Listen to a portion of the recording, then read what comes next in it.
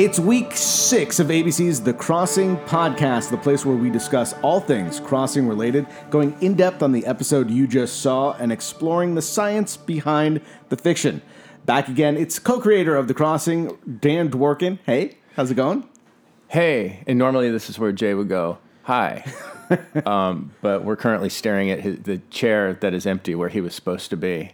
But that's okay. No, it's perfectly because fine. we have another Jay in the house. Look at that. Executive producer Jason T. Reed. Amazing. And yes, Nice I to be use the here. T.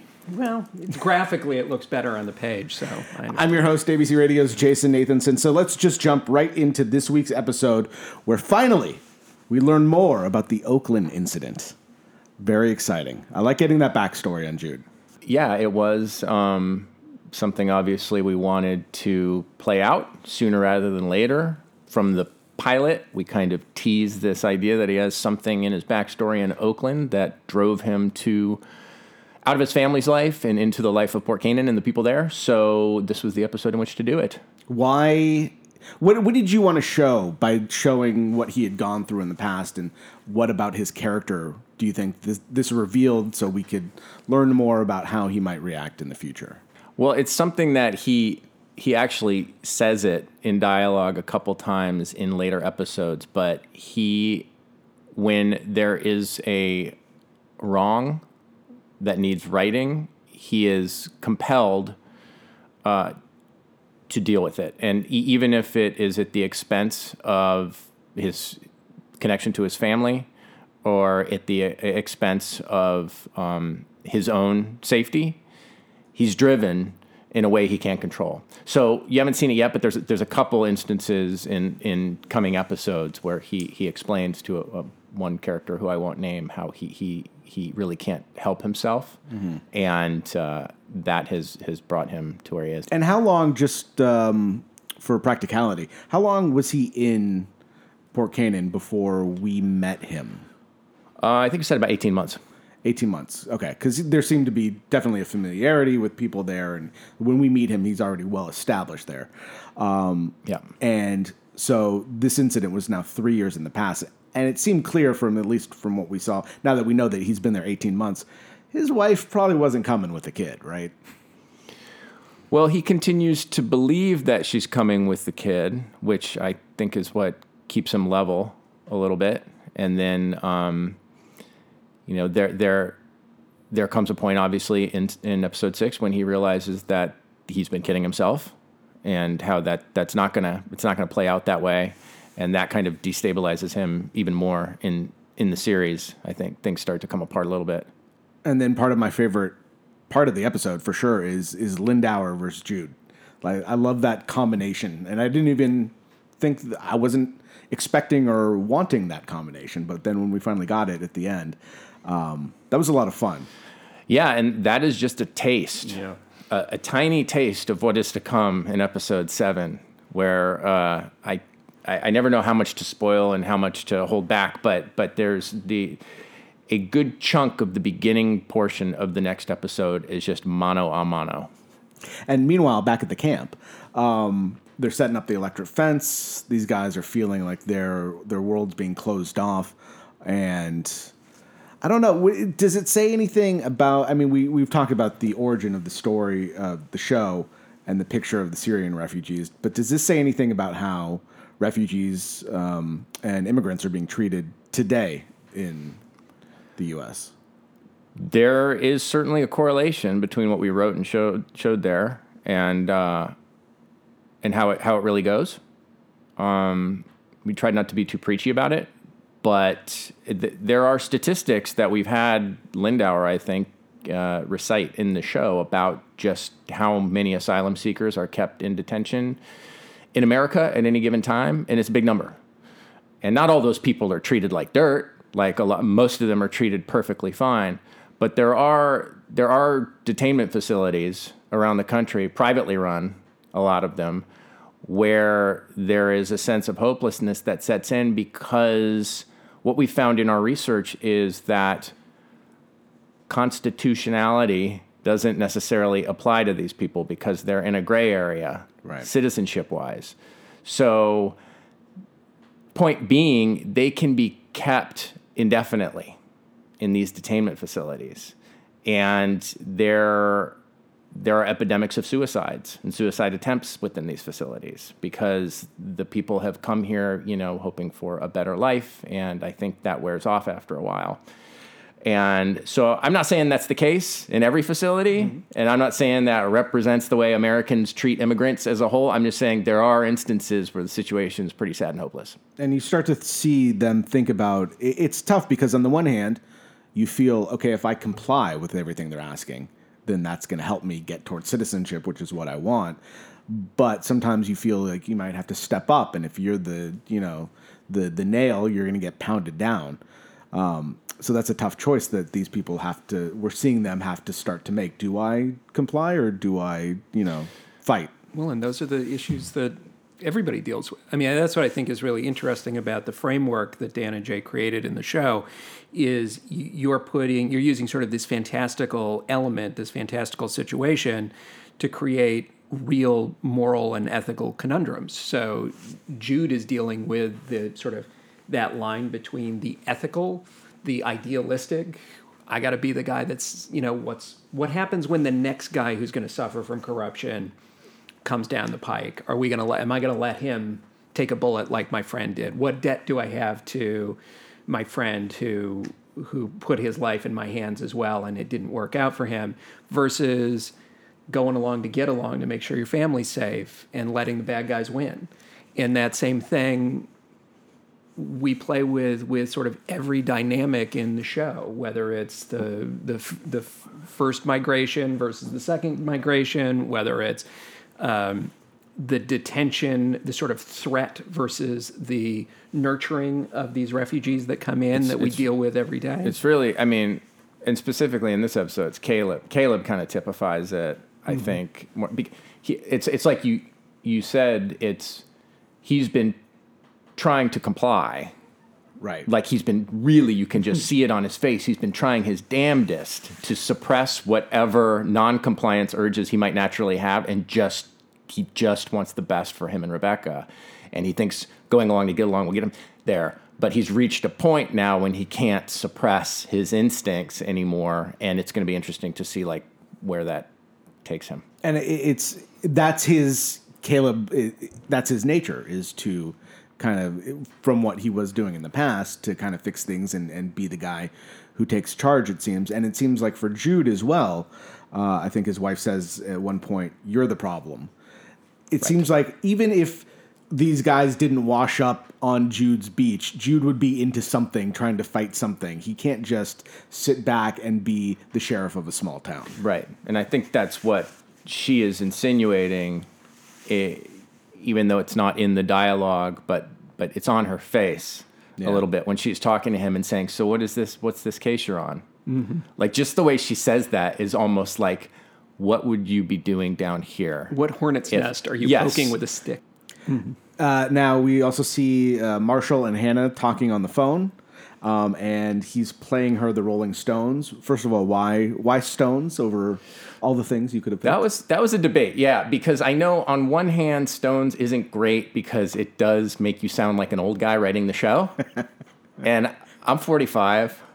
Medium old, not old, but I think you're a young man. But it's That's like the Stones were old when I was a kid, know. So, but the reason was it goes back to a line he had in episode 3 with her, where he says, as they're walking away from that band, and she's like, "Those guys are great," and he says, I think he says, "Yeah, they're all right. I don't think the Stones are too worried," and she goes, "What?" Because she has no idea what the Stones are or anything. Right. So it's a callback to that. But that line, we were just trying to think of a real general thing he would say. Like we honestly went down a list, like in episode 3 of him saying, "Yeah, it's all right, but I don't think Pearl Jam's worried. I don't think Nickelback's worried." They just all sounded lame. So I don't think Zeppelin's worried. Like I don't know. Like so the Stones seem to fit because that's what the Stones is like. It's like an adjective. It's not even a It's like. So anyway, that's the long answer to your question. And so, if it wasn't going to be the Stones, I would imagine the Beatles would be another thing that would. I think the Beatles are worried. Yeah. It just didn't seem as Stones kind of rolls off the tongue. It's something like a guy who doesn't give a shit would say. See, I knew there would be something behind the decision though, because the decisions you make, and I think this is what a lot of people don't, appreciate is the decisions you make are intentional for almost every little piece of dialogue, every word. People right? would be surprised, I think. Yeah. I mean, at least I don't know if that's true for all writers, but I think for obsessive compulsive ones, yeah. I mean, you're only making so many episodes, and you want every line to accurately reflect the voice of the character who's saying it, and you want to get in all your, I don't know. Yeah. So we take every line pretty seriously. And then our other major thread here is Dr. Sophie and we see how much she's trying to work with Supermom Reese to get Leia back to her. And I think that was I was a little bit surprised at just how much she was invested in getting Leia back to her mom. Yeah, I think maybe she had seen in Reese like that she wasn't going to give up, and that maybe things could go south if she didn't get her kid back. Mm-hmm. So I think in a way it's Sophie doing it as much for the camp and for the government, and for herself as for Reese. You know what I mean? She was just, I think she thought that was going to be better for everyone in the end, including Leia. Well, you guys had always played with the backstory of her, because she's sick, seeing in Reese someone who wouldn't give up on her daughter, no matter what the circumstances were, in a way that she felt like she hadn't necessarily been supported. That's true, and that's in there. I think there's a line about that.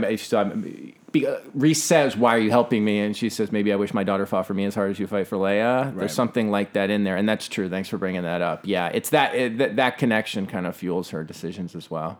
And are we to assume, take it face value at least, Dr. Sophie wants to cure the world and help the world with this thing that she thinks she's discovered? Or, I mean, is some of it selfish? She wants to cure herself as well. Maybe. I think there's something really interesting about what Sophie's desire is going to pick up. She's emotionally driven because she herself is sick. She went into the job that she has in order to try to take advantage of the time that she has to help other people and fix things that she's emotionally connected to. And it sets up, going to the technology element of it, what drives her.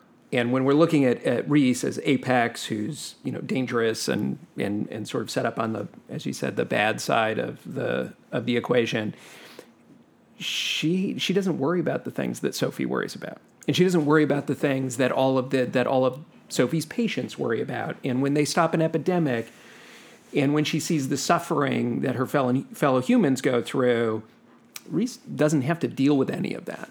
I mean, she has to deal the practical matter of keeping her daughter safe, but that's just a matter of, making the elixir. So I think it's an interesting duality again there. Like, you have a person whose entire life is dedicated to trying to fix things that Reese is fixed. Like, she's the panacea for her. It would be very difficult if you are a driven scientist like Sophie, to take at face value somebody saying you can't pursue this technology, right? This miraculous technology, because bad shit's going to happen. Trust me. Like, even if there was proof that bad shit was going to happen, it's like it would be very difficult. In the same way that Jude can't control his instincts, right, and Caleb can't control his instincts, like Sophie, I think, is a human just like them, and she can't control the drive that she has to move this ball forward. And we get a fantastic slow speed car crash with Dr. Sophie. Was that were there stunt people involved in that? Was that the actress driving the car? How did that go down? A stunt guy. I imagine that there was I wasn't on set that day, but I assume there was a stunt person in the car when it did its slow roll into the mountain. Then again, it rolled so slowly into the hill that maybe not. Like, maybe they just put her in there, and because I know there were tires that it ran into, and then we erased them with visual effects. So a slow-mo car. Because I know if I'm the actor playing that, I want to drive the car into the mountain. Right. That just seems it's fun and not dangerous. I don't know honestly if there was a stunt person involved. Well, if you could get back to me on that, I will. appreciate I'm that. texting someone right now. So we have Dan. We know what you do, and creator of the show, and the writer and stuff like that. Jason, can you talk about your involvement and what exactly it is, and how you guys kind of came together? Well, we met originally. Dan and Jay were working on a pilot. Was that 4 years ago now? And we were actually sharing office space as I was working on another pilot of a show called Of Kings and Prophets. And we were sharing the same office space, walking by to get coffee together, etc. And our show got picked up, and Dan and Jay, we heavily recruited them to come work with us on that. And it was a great experience, as anybody who watches this show knows, or who has ever worked with Dan and Jay, as they're amazing writers and incredibly creative and hardworking. So we walked away from that experience, although that show ended after one season. I walked away from that experience just sort of desperate to work with them again. And that show was a historical epic. But I know that they were more genre-oriented writers, so I became sort of obsessed with stalking them, which is really the job of a non-writing producer, is stalking, and sending them ideas, and sending them short stories, and sending them stuff from Brick Moon, and all that kind of stuff.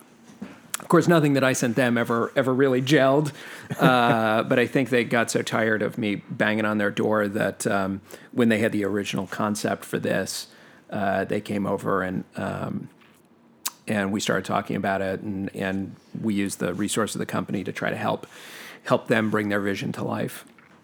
Yeah, we literally have offices next to each other, so it was really easy to just walk over and go, "Hey, you want to do this with us?" And he's like, "Yep." It's all about proximity. The rest is history. Well, as opposed to like me poking my head out and going, "Hey, where are you guys going? Are you having a meeting with somebody else? What are you doing? Why don't you come in here? Well, I got coffee. I got some roasted nuts. You want something?" So when people see at the end, they see the titles, and they see you guys, Dan and Jay, as executive producers, and you as executive producer as well. What is it? What specifically do you do on the show? Well, that's a lot of people. Question's a trap. Exactly. Well, it's a this show in particular is a really big undertaking. It was a lot of heavy lifting in terms of the physical production of it. We had, particularly in the pilot episode, with boats and drones and helicopters and building million-gallon water tanks and all these kinds of things. So coordinating that, helping Dan and Jay through the process of finding the right director, in this case Rob Bowman, who I had worked with on a feature many years ago and have known for a long time, getting the right department heads in, the right staffing, so that we could try to get the look that we were all looking for, helping guide and provide the resources so that the vision that these guys had while they were working on the script could help be realized in the real world, and then helping to run interference with the studio and the network, not in the sense of making sure that everybody's on the same page, making sure that people know what the direction of the show is and the intention of the sequences, so that because there's literally hundreds of people on the network and studio side. There's hundreds of people on the production side, and then we had the writer's room, and every decision basically goes through these two guys. So there's just a lot of tonnage of time and attention that needs to be managed. So there's at the risk of getting into like a mutual love fest, which is never my inclination. I don't know even why I'm saying this, but like, with certain non-writing executive producers, they're good with production, physical production elements, like he's talking about, and then certain guys or girls are more better with creative. And Jason happens to be the guy who does both extremely well, and is well versed in genre and sci-fi, which is in part why he's on the podcast today to talk sci-fi and such. So yes, it was a nice little marriage. So you said Rob Bowman, the director of the show. You have one director? I didn't even. One director for the pilot. One director. Then for the we pilot. had a number. Then every. I think because in movies everybody thinks the director gets credited with it's his vision, The auteur theory. of everything. But on TV, there's usually a different director for every episode of a show, or a couple different ones. Well, I started out working in features and now have expanded to do both. And one of the transitions for me, going from features to television, was where that authorship lies. And in feature films, it really, for the most part, everyone's a little different, but that authorship really does lie with the director. In television, it lies with the executive producers and the show creators. So this series really is the vision of Dan and Jay. And I appreciate what Dan was saying earlier, but like I'm there to help. I'm there to facilitate and give guidance and resources when I can, like providing connection to Pablos and Andrew Hessel and people like that are in my universe that these guys could take advantage of their thinking as well. But in this series, it is their creation, and both things obvious and not so obvious, things conscious and unconscious. The show really reflects Dan and Jay. Of course, it's a collaborative effort. A lot of writers, a lot of directors, but it really all goes through this filter of Dan and Jay, and that's why I think I've always said in features the biggest, most important decision you can make is who directs your show, right? And I think in TV the most important decision you'll ever make is who's your show creator and your showrunner, and I think it's better when they're combined because there's a consistency of vision. And particularly in a show like this that's operating on multiple layers and has a level of sophistication in terms of its storytelling that isn't necessarily always represented on network TV for a lot of good and bad reasons. You really need that consistency. You really need that vision and the ability to pop in a line like, their meat comes from animals. That isn't a throwaway, like, hey, wouldn't this be a funny line? That comes from hours and hours and hours and hours of research and thinking and analyzing who these characters are and how they would relate to it. And that's something that you can only sort of consolidate through one sort of core consistent group. It's not something you can farm out. That said, Rob Bowman was awesome. Yes.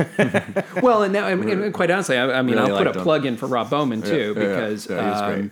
There was a reason that we really wanted him, and I'd done a movie years ago with him called Reign of Fire. And, Flying Dragons. Flying Check it out. Dragons. It's awesome. Firefighters. Wait, will there be dragons in The Crossing at some point? I guess you'll just have to wait and see. That's my answer to everything. I'm What a tease. never going to give a no or a yes. That is a fantastic tease, and so we'll leave it right there. Want to thank you, Jason Reed, for coming in today and being my pleasure. a part of this, and of course Dan Dworkin as well. Thanks, always, man. And Jay, wherever you are, we spill something out for you. The Crossing Podcast is a production of Brick Moon Fiction. I'm your host, ABC Radio's Jason Nathanson, and we'll cross paths next week.